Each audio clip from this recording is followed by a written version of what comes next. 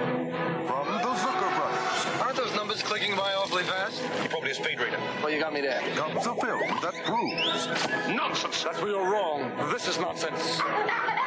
nobody's perfect. That spells cash with a capital K. You should go back to school. I hated teaching. Paramount Pictures presents Brain Donors. I'm twice the man you are. So is she.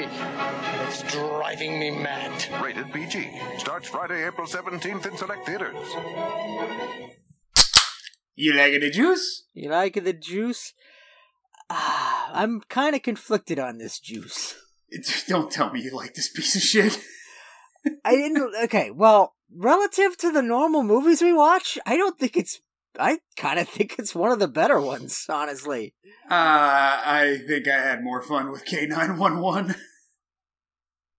See, that's fucking ridiculous. And that's literally what I wanted to bring up, because we had vastly different opinions on K911, and I don't know, I kind of... Okay, well, I'm just going to throw this out here. It's Saturday Night Jive. We watch Saturday Night Jive, live movies, whatever. This is directed by Dennis Dugan, who directed a couple Adam Sandler movies. That's how it counts. This is the movie that I wanted that fucking Howie Mandel, Ted Danson movie to be. I mean, it's kind of fun. I don't know. I didn't have much fun watching it, but I saw, like, the fun I could have been having. Like, maybe I just need to be in a better mood to watch Brain Donors from 1992, I believe. Yes. All right. So yeah, there is no, normally we watch movies. If you listen to the podcast regularly, normally we watch movies with Saturday Night Live cast members. There are no Saturday Night Live cast members in Brain Donors, but there almost was. Did you see the IMDb trivia? No, I did not care whatsoever. Oh, Dennis Dugan originally wanted Adam Sandler to play I think it said the main role, but at least one of the roles. But the studio said no, and thus was born the Dennis Dugan-Adam Sandler friendship. So this movie gave us films that we have already covered, like You Don't Mess with the Zohan, and Grown Ups 1 and 2, and Jack and Jill, and there was one other one, and it's escaping me now. Big Daddy, I believe, is the other one. Big Daddy, but we haven't watched that. There's one other one that we watched. Oh, I Now Pronounce You Chuck and Larry. Oh. I mean, I said it half jokingly that we watched it for Dennis Dugan. I feel like I've said it a number of times. I don't care anymore about our format. I just want to watch interesting movies. And this was interesting to me in theory before we watched it. Like, the prospect of watching this was interesting. It is not nearly as interesting as I wanted it to be. Yeah, that's what I feel we're going to get, like, if we ever do watch that Bronson Pinchot, Abbott and Costello, or no, it was a Laurel and Hardy movie. I feel like it's going to be just like this. You're just going to watch it and go, why did they do this? Well, that's the other thing is, like, I want to ask that question, like, who is this for? Why did they do this? But I know the answer to that question. And it's for fucking comedy nerd assholes. Like, I distinctly remember, like, in the 90s, Jerry Seinfeld hosted, like, a TV special of, like, Abbott and Costello, and, like, and remember how great these Abbott and Costello routines are? And they aren't. They're just as lame as Jerry Seinfeld was in the 90s. And it's like, this is just a thing that comedy nerds like, and it's fucking, I don't know, it's like fucking Al Jolson. Like, we can let some shit go. We don't have to fucking pretend this shit is still funny. Wait, okay, well, wait, before we get into this argument, we have to talk about what the fuck Brain Donors is. Brain Donors is a movie directed by Dennis Dugan, starring John Turturro, and the guy who ran the torture chamber in The Princess Bride, and some dude who's never been in any other movies before. And it's a remake of the Marx Brothers movie, A Day at the Races, and A Night at the Opera. Like, they combined both of those stories together. Well, not really. It's mostly Not at the Opera, but they stole a bit from Day at the Races.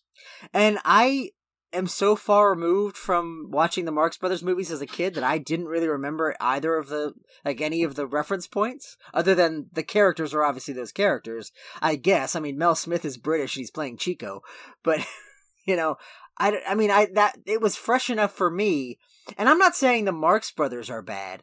I'm saying just like the Three Stooges movie, modern interpretations of them, trying to bring them to the modern day just doesn't fucking work. No, I think they're products of their time. Just as in like 50 years, if we showed someone, I don't know, what's a fucking comedy like Abbott Elementary or something, they'd be like, what the fuck is this shit? Get that shit away from me. We don't have schools anymore. They were teaching kids transness and CRT or whatever the fuck. And we outlawed them. I like the things from my generation. Keep your shit to your fucking self. But I will say, the Marx Brothers, I still watch those movies from time to time. I've shown my now wife the Marx Brothers. I'm like, okay, well, let's watch a Marx Brothers movie. I picked A Day at the Races, which does have a blackface scene in it. I was going to ask. That was my bad. Well, which one's the one that has the full-on, like, African tribe thing? That's Day at the Races. That is that one? Okay. Yeah, at one point they're hiding out, and it was made in the 30s, so they're hiding out in like a black shanty town, and there's like a full-on dance number with all black actors and dancers, which is really good. But the one thing it gets knocked for now is at the end, Groucho, Harpo, and Chico all put coal on their face, and because they're hiding out and they're trying to join in the dance, so it's got that. But I would argue, if you watch that scene, the dancing and the musical number itself is just insanely great. Oh no, they probably didn't get paid for it, but it's insanely great. Yeah, that's because our dad introduced us to the Marx Brothers, and he would always sort of justify shit like that. Oh, yeah, for its time, it was actually kind of No, it wasn't progressive. It was they were still treated like second-class citizens. Just because we were fetishizing them by putting them on camera doesn't mean... I just watched Babylon, the Damien Chazelle movie, and they have a whole thread about that where like this guy's like a black jazz musician who keeps kind of going up in the ranks of popularity, and then at one point the lighting makes him look too white, so they have to put blacker face on him, and it's just like that's fucking what it was. Let's not fucking pretend it was ever good for them. What'd you think of Babylon? We can talk about Babylon because SNL star Chloe Fineman is in it. Did you see it? Yeah. Oh, I thought it was great until the last 10 minutes when it became my worst movie of the year. That's what I thought too. That movie was like, the critics were like savaging it. Like right when it came out, they were like, oh, this is a mess. It's a disaster. And then it made like no money at the box office because it opened up next to Avatar. I went and saw it. I'm prepared for a 3-hour movie that I probably won't like. That was a fucking lot of fucking movie. Like, I was loving everything until that epilogue. The movie like ended perfectly, I thought. And then they tacked on an epilogue that I thought just completely ruined it. Well, because it's hard to explain it without spoiling it, but basically the movie has this perfect level of cynicism where like they show how this system of Hollywood just grinds these poor people up and spits them out, and even when they gain some sort of success within that system, it still grinds them up and spits them out, and it's just a fucking horror. But it's all in service of the art, in service of did we get the shot? Like it's magic hour and we got it, and a guy died, but who gives a fuck? And then another guy dies in the sweat booth, but we got the shot. It's fine, and that's the whole thing. It's like, is the art worth it? And even at the very end, you're like, okay, he understands the art isn't worth it. This is a misery factory. And then he gets into the theater and he looks at the screen and it's like, oh, it was all worth it after all. No, that's even more cynical and it's horrible. You just basically said that all this human suffering was worth it because you made good movies. And half of them probably weren't even good movies. Fuck you, Damien Chazelle. I fucking hate you. I thought I liked you, and now I thought I hated you when going into it. I haven't liked his other movies. Then I was like, do I like Damien Chazelle? And then at the end I was like, no, I fucking hate him even more. Well, I hated it for a completely different reason. No, I like what it's going for. Even with all the, debauchery and cynicism that's in Hollywood, like, the movies still do matter, Like, I think that's the end of it. It's like, yeah, no, it's a shit show here. Like, what goes on behind the scenes is pure fucking anarchy. But what's on the screen lasts forever, But that's what I hate about it, because that's wrong. That is a wrong opinion. When that old lady's saying that exact thing to Brad Pitt, my thing was like, okay, so we're going to see how that's wrong, right? And then, no, that's the end. That's literally the point. And it's like, no, the people who died, they mattered more than your fucking movie.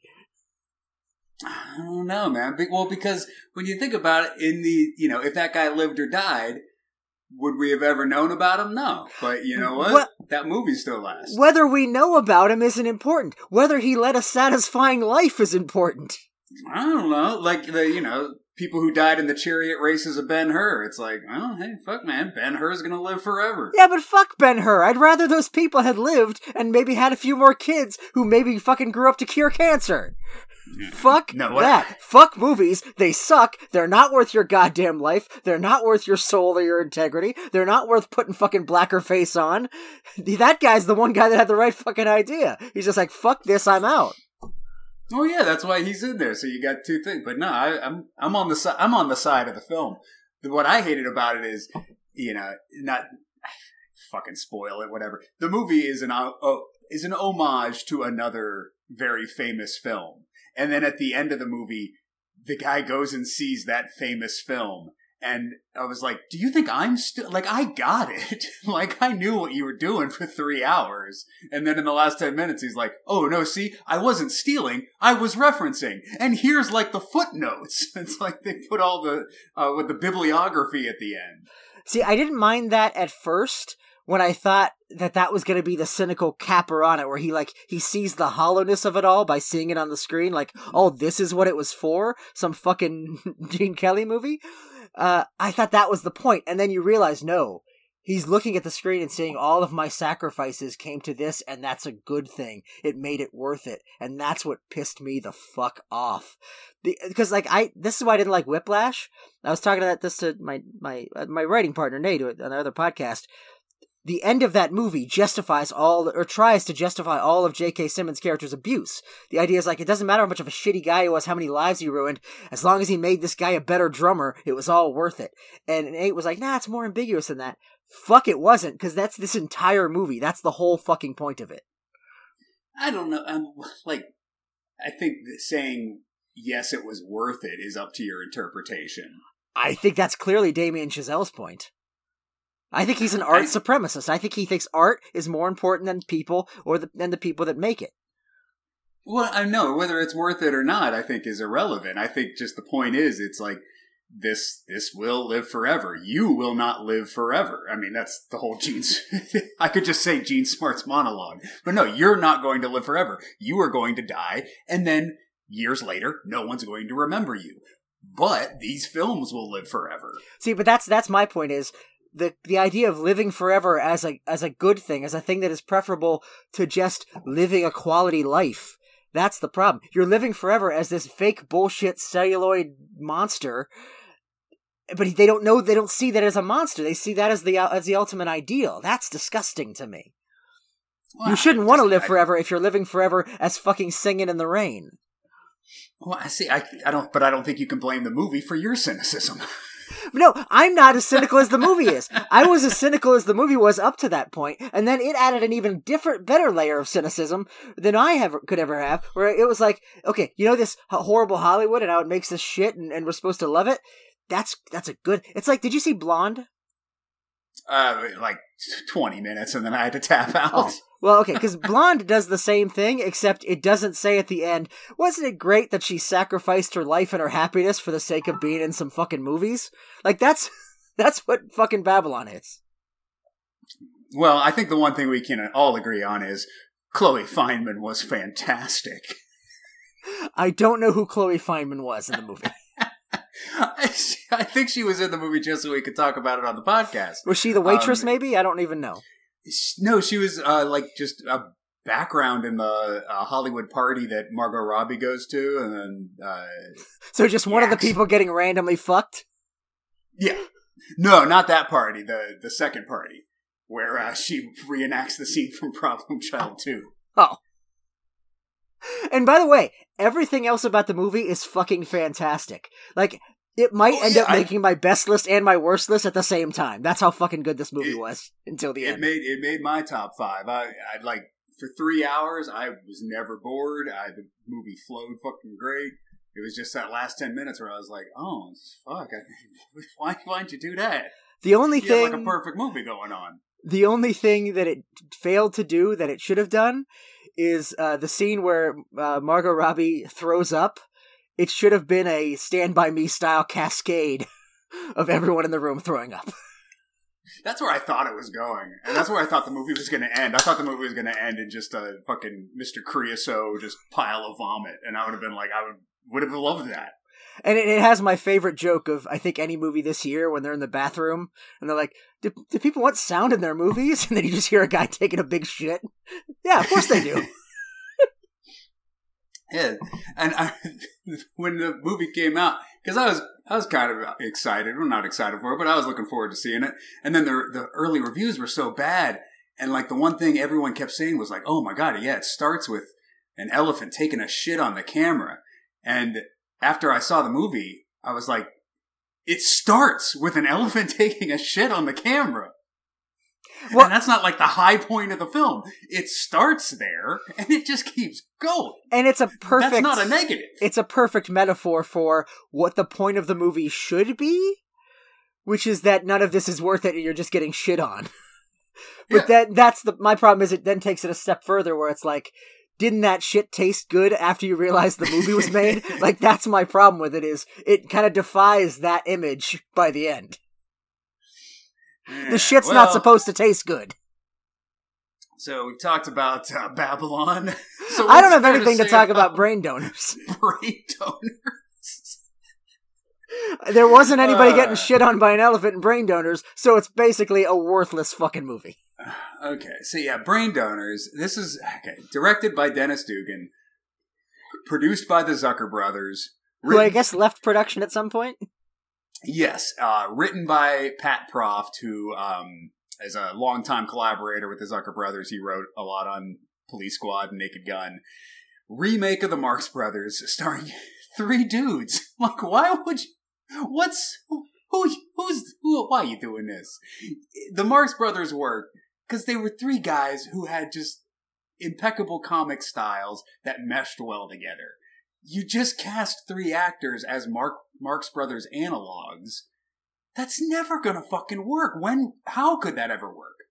And John Turturro, I would argue, is the only one that's close enough for it to mean anything. Like I said, Mel Smith is playing Chico, but he's British, and then the Harpo guy talks, like, throughout the fucking movie.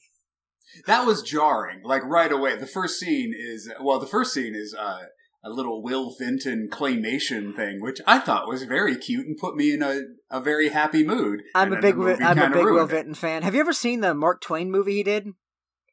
Yes, that scared me as a kid. Yeah, that was creepy as fuck. But no, I love Will Vinton.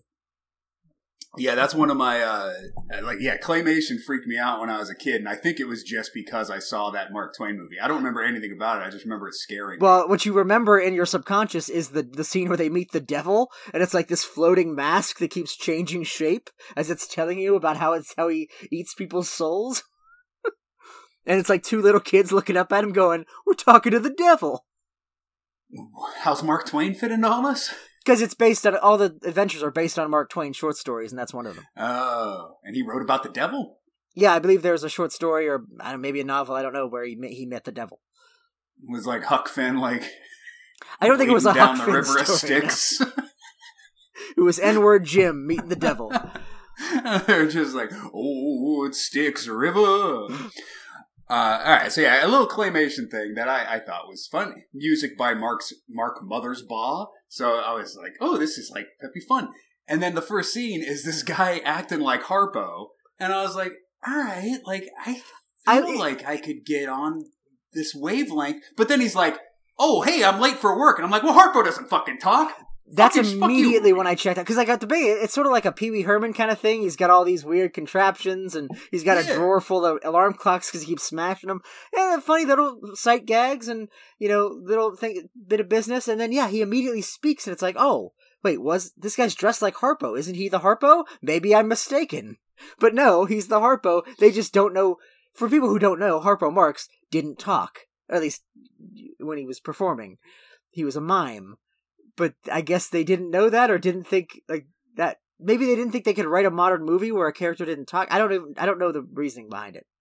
Well, because he's doing the Harpo Marx pantomiming thing. He's stealing pretty much all of Harpo Marx's bits. He does the Gookie at one point when they're doing the mugshots. But yeah, then it's like he looks right in the camera and talks, and that's the first scene. So I almost feel like that's the makers of the movie going, okay, yeah, we're doing the Marx Brothers, but we're not totally doing the Marx Brothers. But then every line this guy says, the Harpo Marx guy, like inconsequential. He didn't have to talk. That's why I wonder how much of this movie was sort of improvised, where they, like, because you'd have to maintain that this character doesn't talk with a measure of discipline that you probably wouldn't be able to achieve if everyone was just kind of making it up as they went along. Because they would be like, oh no, we need to fill something in here, why don't you say a line?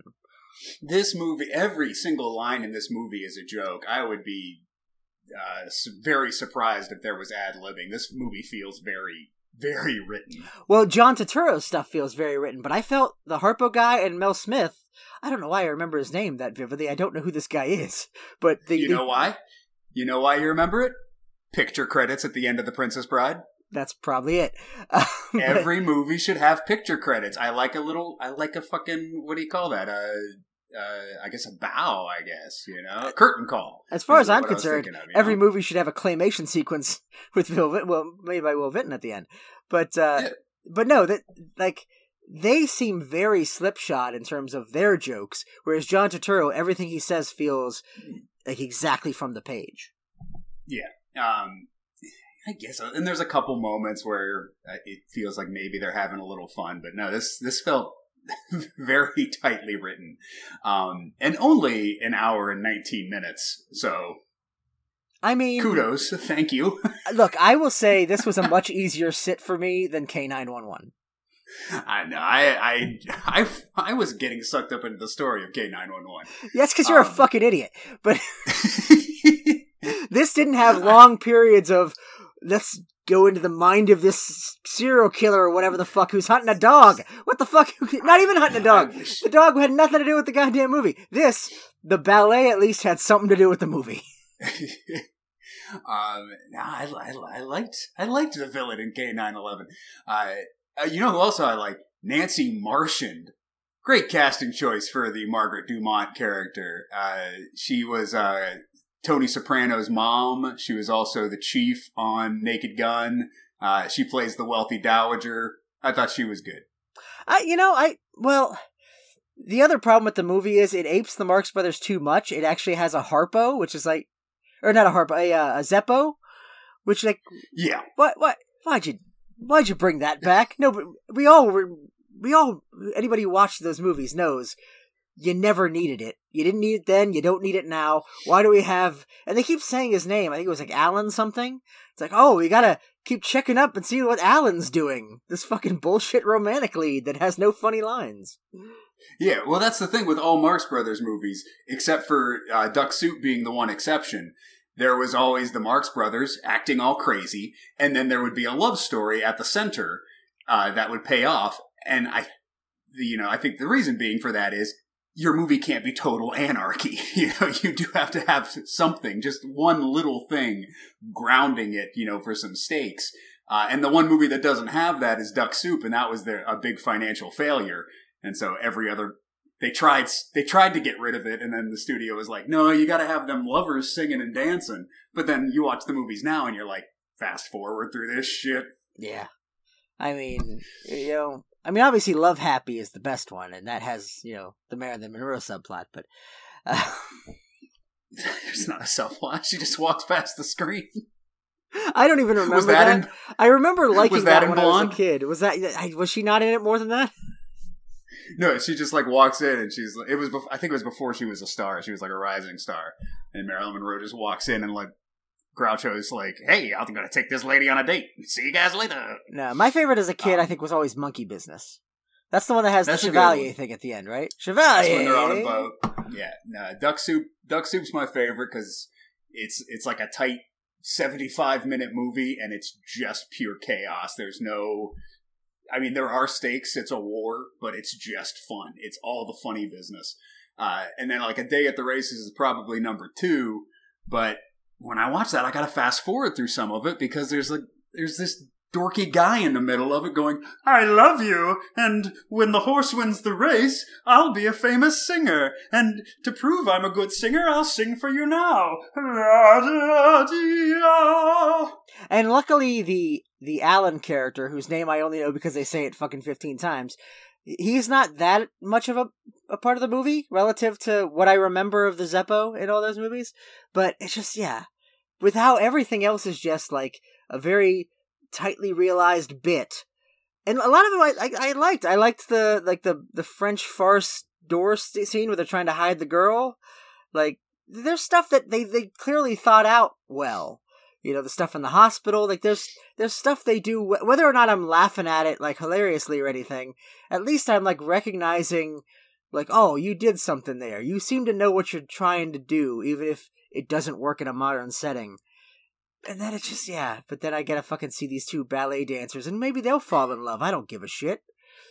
Yeah, it's like they had the chance to improve on the Marx Brothers. Cut out the shit I hate about the Marx Brothers, but they're like, nah, you know how all Marx Brothers had, like, shitty lovers? Let's put some shitty lovers in here. And they're also played by ballet dancers who are terrible fucking actors. Yeah.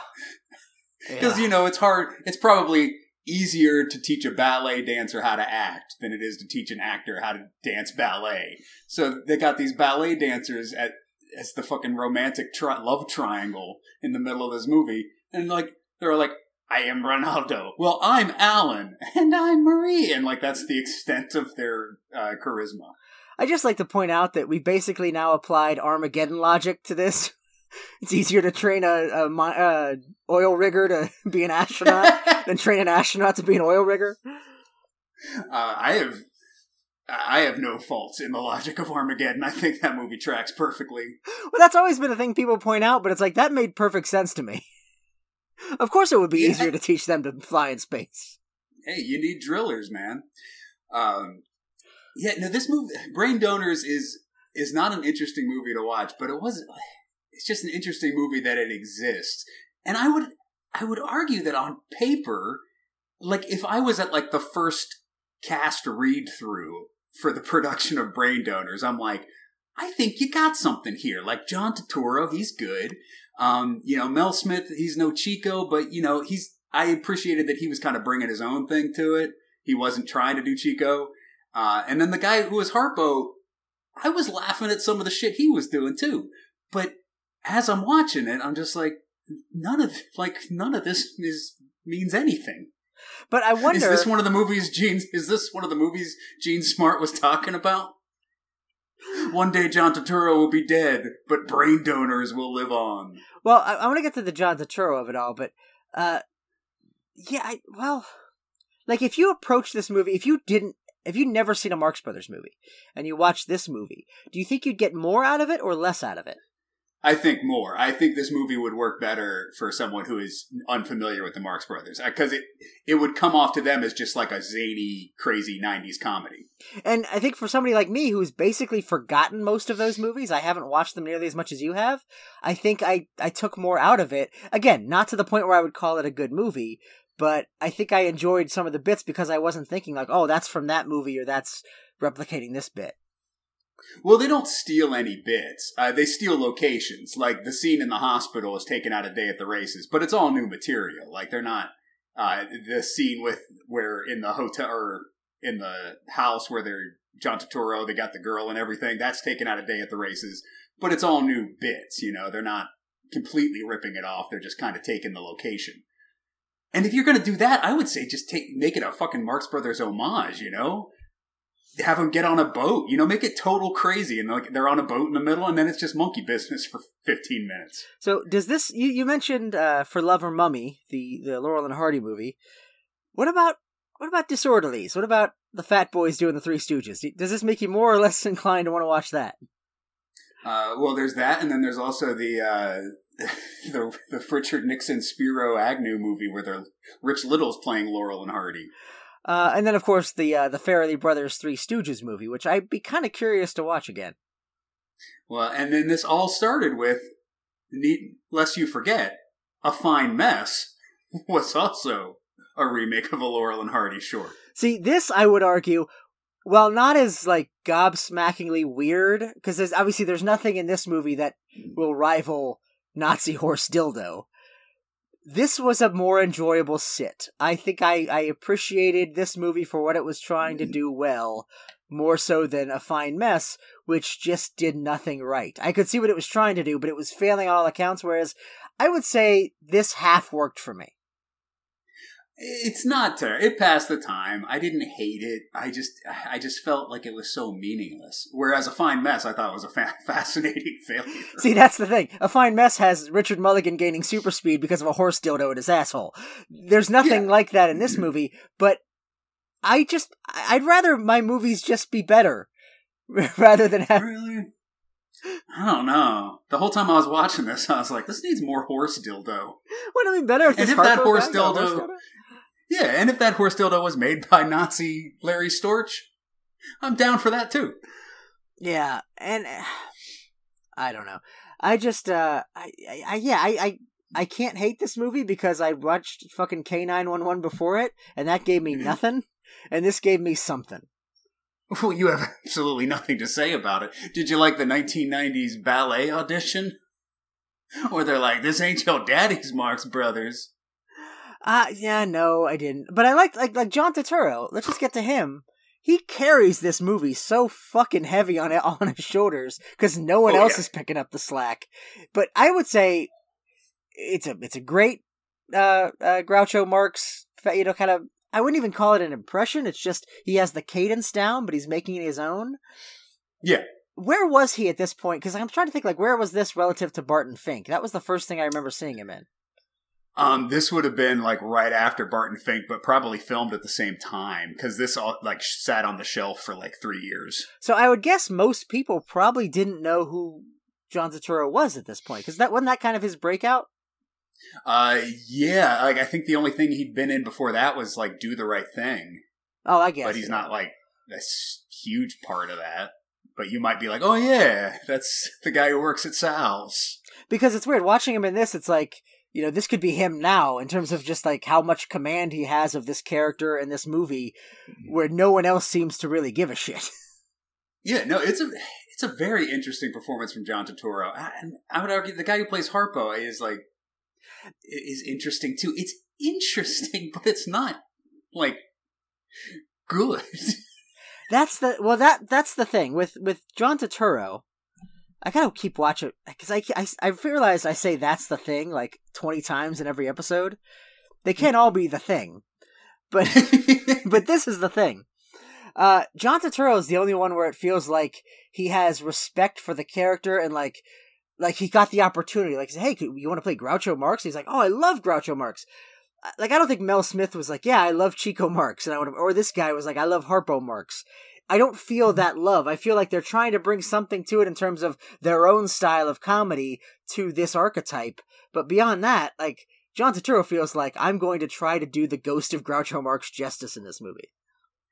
Yeah, no, I did like him, but what I was thinking when I was watching it, instead of having three guys just kind of riff on the Marx Brothers style, what if they got three comedians that just blended well together and put them in Marx Brothers situations, the 90s equivalent of Groucho Marx, who's a fast talking, I don't know, a Richard Jenny maybe.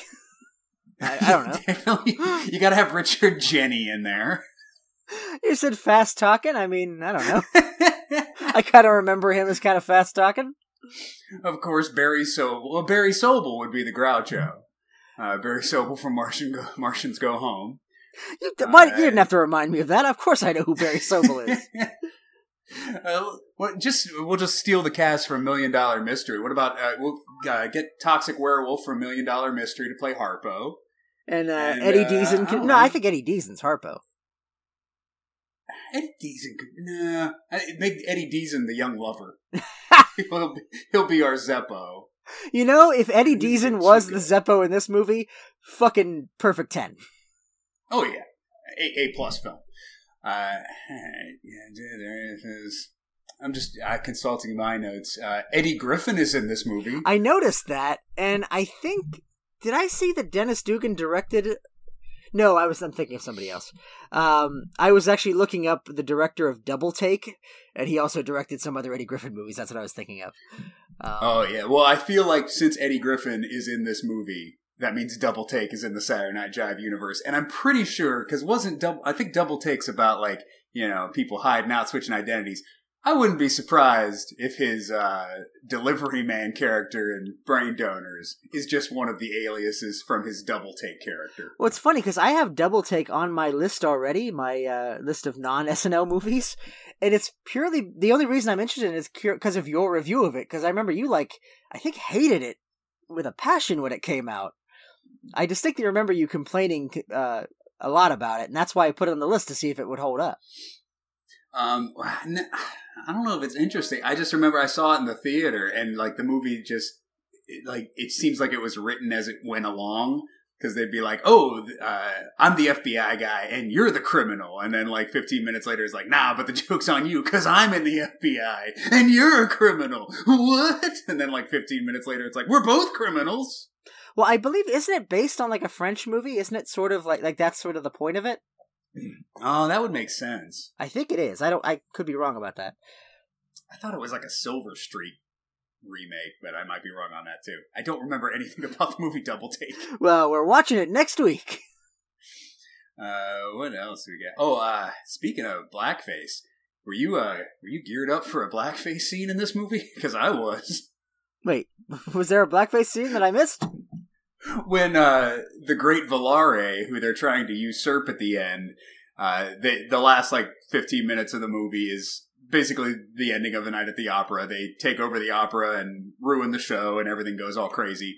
And at one point, Harpo replaces the main ballet dancer's face cream or something with shoe polish, black shoe polish. And I was like, oh boy. He's going to get out on that stage and ballet dance in blackface. I mean, look, we're a pro-blackface podcast. Our position has always been that blackface makes everything better. No, I don't remember that. The whole third act of this movie is just a wash in my brain at this point. It's none of it was really that funny. That's that's the most frantic and anarchic part of the movie, but it's the least memorable or interesting to me. Yeah, I was trying to think now, any of the bits they did during the demolishing the opera, because they throw away the shoe polish. He puts the black shoe polish on his face, but then he looks in the mirror and he's like, "What?" And then he rubs it off, and I'm like, "Oh well, why did you give me a little taste of it and not have him go out there on the stage on it?" I remember liking. They replaced the music with just sheet music of just one note over and over again. Well, I think the thing that brought that whole thing down for me was when he's dressed as a duck, and then John Turturro comes out as a duck hunter, and it's so weirdly paced. It takes way too long. You get the beat of it right away, and then there's 4 other beats of the same thing, which is now he's gonna raise the gun again, and he's gonna walk slowly up to him, and it's what is this? For the purposes of what they're doing, they're trying to ruin this show. Why is he being so slow and methodical? It's as if he got into the method of this Elmer Fudd character in the moment. It's why is that? Well, maybe if I even laughed at that image, which I didn't initially, why am I laughing 5 minutes later? I think it's just part of the anarchy. Well, that's also probably Dennis Dugan's poor direction. To be fair, it's only his second movie. He did Problem Child and then this. Problem Child and then this. And then he evolved into one of our greatest directors, is apparently what I'm saying. Well, he peaked with Jack and Jill, and he hasn't made a movie since. No, he made a weird wedding dramedy with Jeremy Irons. I saw it on his Wikipedia. Oh no, I feel what happened was Dennis Dugan made pure shit. Because we've also watched Beverly Hills Ninja, which is a terrible movie. And there was something else on there too that we watched. But he made pure shit movies, and then he makes Jack and Jill. A modern day masterpiece, and I think that's when he's just I'm hanging it up, man. Oh, by the way, how am I going to top this? You just reminded me of something. I have to pull up Wikipedia. This has nothing to do with anything, except, do you know who Tamra Davis is? Sounds familiar. Just on the subject of movies directed by people who've done stuff we've watched and stuff we will probably watch. Tamra Davis, apparently a frequent collaborator. I don't want to spoil it. But she did direct Billy Madison, CB4, and Half Baked, which we will probably watch at some point, all 3 of those. And she directed Crossroads, the Britney Spears movie, which we did watch. With Dan Aykroyd's big fat ass? Yes. And she also directed a movie in 2000 that I desperately want to see now that I've read the Wikipedia entry on it, called Skipped Parts. Have you ever heard of this movie? Nope. Okay. I'm going to say something now that's going to blow your fucking mind. I'm going to read this description of Skipped Parts on Wikipedia. Skipped Parts is a 2000 American coming-of-age comedy drama film directed by Tamra Davis. The film stars Jennifer Jason Leigh, Bug Hall, Misha Barton, Brad Renfro, and Drew Barrymore. Wait for it. Reprising her role from Motorama from 1991. Wait, you mean her role as girl who was on the box cover of Motorama but barely in the movie? Yes, and I watched the trailer, and it's fucking true. And you know the craziest thing? Other than Drew Barrymore, and the character apparently, Tamra Davis didn't direct Motorama. Nobody involved in Skip Parts wrote, or as far as I can tell, produced Motorama. The only connection is Drew Barrymore, who I am assuming brought it up to the director because she'd worked with her in other stuff. Hey, can I play this character from Motorama in your movie several years later? Well, that makes no sense, because in Motorama, the kid just has a dream of Drew Barrymore, and she's just, like, standing in a field going, hi, hi, and then that's it. Like, I don't even know if she has any lines in Motorama. Well, apparently in Skip Parts, she is like the recurring sexual fantasy of the Bug Hall character. It's like a coming-of-age sexual awakening, and I think she's like a pinup that he sees and then like talks to her, and you know he has sexual fantasies about. That makes sense, I guess. Well, I guess it makes as much sense as anything in the film Motorama. Or at least that's what I'm getting from the trailer, which I watched on YouTube. But fucking that character came back in, and there is a Motorama cinematic universe. And there were so many great characters in Motorama that they could have brought back. Robin Duke. Remember fucking the uncle from Seinfeld that tried to rape him, I think, at some point? Flea. Flea was in that movie. But yeah, anyway, that was the thing I found on the internet the other day. Alright, well, I have no more notes for Brain Donors, except, hey kids, at an hour and 8 minutes into this movie, there's some farts. I genuinely don't remember the farts. It's not really farts, it's fake farts. Harpo puts a whoopee cushion in the ballet dancer's tights, and then he just leaps around. I do remember that. So, they are diegetic farts. They are part of the plot. They are part of the scene. But they are not real farts coming out of a human ass, so I don't know if it counts as a Mr. Skids. I feel like at this point, I figured I'd bring it up. We've had the debate with Police Academy. I think they count as farts as long as they are recognized as a fart sound within the context of the movie. The only ones that don't count as farts are the sound editor adding the farts after the fact in post. No, see, I think those still count as farts. We just don't like them as much. I'm saying let's not even we just count them as rate farts. them lower. We rate them lower on our fart scale. Well, as I said, Babylon has maybe the greatest fart joke, at least of the year. If not, in the last 10 years. And then there was one. There was just I think the part of this movie I liked the most. My favorite scene was towards the end when they've ruined the opera. They've given a black eye to the evil Russian dancer who they didn't like, and the good guy Alan, who's our young lover. They put him on stage and he does the ballet. But after all the nonsense of them destroying the opera, everyone in the audience slowly gets up to leave indignantly. But then as soon as they see Alan dance, they slowly turn around and walk back to their seats ooh, well, I know there's been farts and just utter nonsense in this production of Swan Lake, but now a new boy is dancing. I think I'll return to my seat now. Well, that bothered me about the wealthy dowager character, because through this whole thing, John Turturro is trying to curry favor with her, competing with the other guy, the other lawyer, but then by the end, it's the other lawyer has shown her all of his past histories, she hates him now, and he's just I guess I'm gonna ruin the play in full view of the wealthy dowager. She sees I'm doing it, she's looking at me ruining it, and then at the end it's yeah, but I guess you pulled it off at the very end, so I like you again? Well, I feel like that's keeping with Marx Brothers films. I guess. The things I liked about this movie, I liked that it was an hour and 19 minutes. It was short. I didn't have to spend too much time with it. But it also did have the feel of people liked the Marx Brothers. They respected them. They wanted to do a kind of tribute to them. But it's just all for naught because you just shouldn't have done it.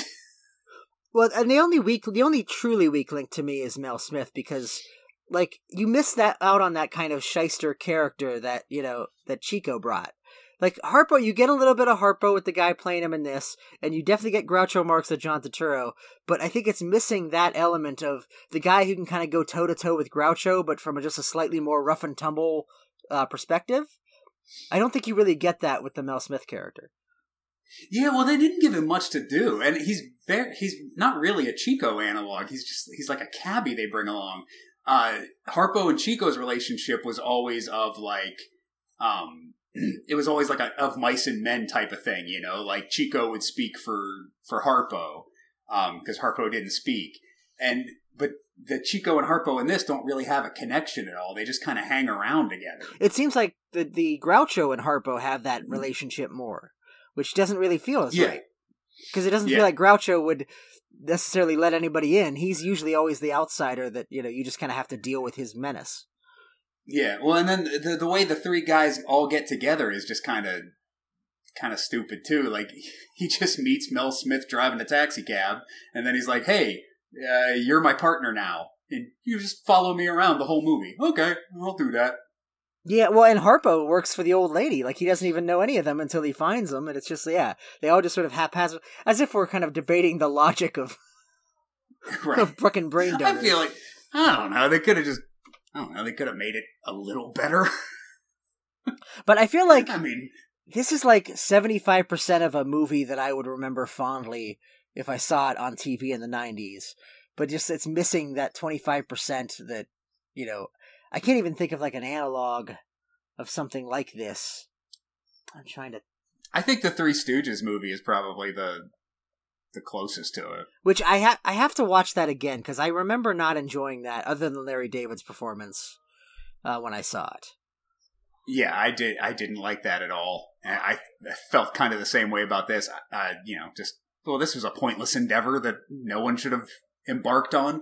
I remember watching Brain Donors as a kid, because it was either on like HBO or something when we had a free preview, and Mom was like, this is like the Marx Brothers. And then I watched and I'm like, I don't know, I'll just watch a fucking Marx Brothers movie, please. I don't need no fucking John Turturro. Give me fucking Chico. You know the one I really want to watch? Have you ever heard of Stooge Mania? That's not a real movie. Is it not a real movie? What are you talking about? It's not. It's a movie in quotes. It's like it's basically three Stooges shorts with Zero Mostel in the middle of them. I don't know. I maybe I misunderstood what that was. I thought it was more because I thought it was about a guy who was like obsessed with the Three Stooges and has a nervous breakdown or something. Well, and then he has fantasies of the Three Stooges, but they just play Three Stooges shorts. It's kind of like how, the Bugs Bunny movies where like Bugs Bunny would be like, oh, hey, I just got to remember this one time I went and visited Elmer Fudd. And then they just show a Looney Tunes short and then you go, yeah, that was good. Oh, that's disappointing. I didn't realize that because I've always been kind of interested in that the same way as this, just as a weird curiosity. Yeah, no, I saw that years ago on cable, and I'm like, oh, what the fuck? This isn't a fucking movie. This is Three Stooges shorts with a Zero Mostel wraparound. So should I just take all of the... Because I have For Love of Mummy, I have the Disorderlies, I probably have the Three Stooges on the list. Should I just take them all off now? Should we just commit to not watching them? I don't know. I had the Three Stooges on my list, too, because I thought maybe one day I'd be in the mood to watch that. Because, the only thing I know about the Fat Boys is the Freddy Krueger music video, where fucking Freddy Krueger raps. I don't know that. Oh, yeah. There's a famous video where Freddy Krueger teamed up with the Fat Boys to do a Nightmare on Elm Street rap. And it's the greatest rap song ever. But I've always been curious to watch The Disorderlies, which as far as I know is their only movie. If there's a second Fat Boys movie, then I'm gonna kill myself right now. Well, let's all pray to the gods that there isn't. Fuck it, I'm keeping it on the list. Right. Hey, I ain't gonna tell you what to do with your list. Alright, so, yeah, I got nothing else to say about fucking, whatever the fuck we just watched. So, how do we do this? Do I just pick a movie and then you pick a movie and then we figure it out? That's basically what we've been doing, unless you want to watch skip parts. What's the format of our podcast? Hey, no. I don't think I ever want to watch that. Maybe I'll if I see a trailer, I'll watch it. Alright, let's see. What's on my wheel here? Oh, well, I hate that it's a cheat pick, but Car 54, where are you? You know, I'm up for it. It is a remake of a kind of a classic old comedy thing. I mean, it goes along with Brain Donors in a sense, I think. Yes. But I just... do you want to watch another one after that? I know. It was originally a musical, and then they cut all the songs out. So that would be interesting. I remember I watched it stoned one night, and was like, what the fuck is this? This movie makes no sense, man. I just feel like that has led us astray way too many times at this point. Hey, that's how I watched A Fine Mess. Which is what I was referring to when I said that's led us astray too many times. Alright, well, what's on your wheel? Well, the first one I got was The Big Bus from 1976. Have you ever heard of it? The Big Bus? The Big Bus. I have heard of that, but I don't... What is that? It's like an airplane... It's a disaster movie? Well, it's an airplane-esque parody of disaster movies. But it's a comedy. Okay, yeah. The first bus that runs on nuclear energy embarks on a disaster-ridden maiden journey from New York to Denver. A mysterious organization links to the oil lobby is determined that the trip goes wrong in every way imaginable. Starring Stockard Channing, Joseph Bologna, Ned Beatty, and Richard Mulligan. And Sally Kellerman. Yeah, I remember I saw a trailer of that once, and I was like, maybe I'll watch that one day. Because, yeah, it's very... It was Airplane before Airplane, I think, because it predates Airplane. Yeah, 1976, so yeah, it would. Yeah. Yeah, I'd be up for that. I've always been curious about that one. I remember seeing the trailer for that and going, one day I'll watch The Big Bus. Okay, then I guess it's The Big Bus from 1976. Alright, so... Stay tuned for that. So it has been decided. And go see Babylon, and then hate yourself.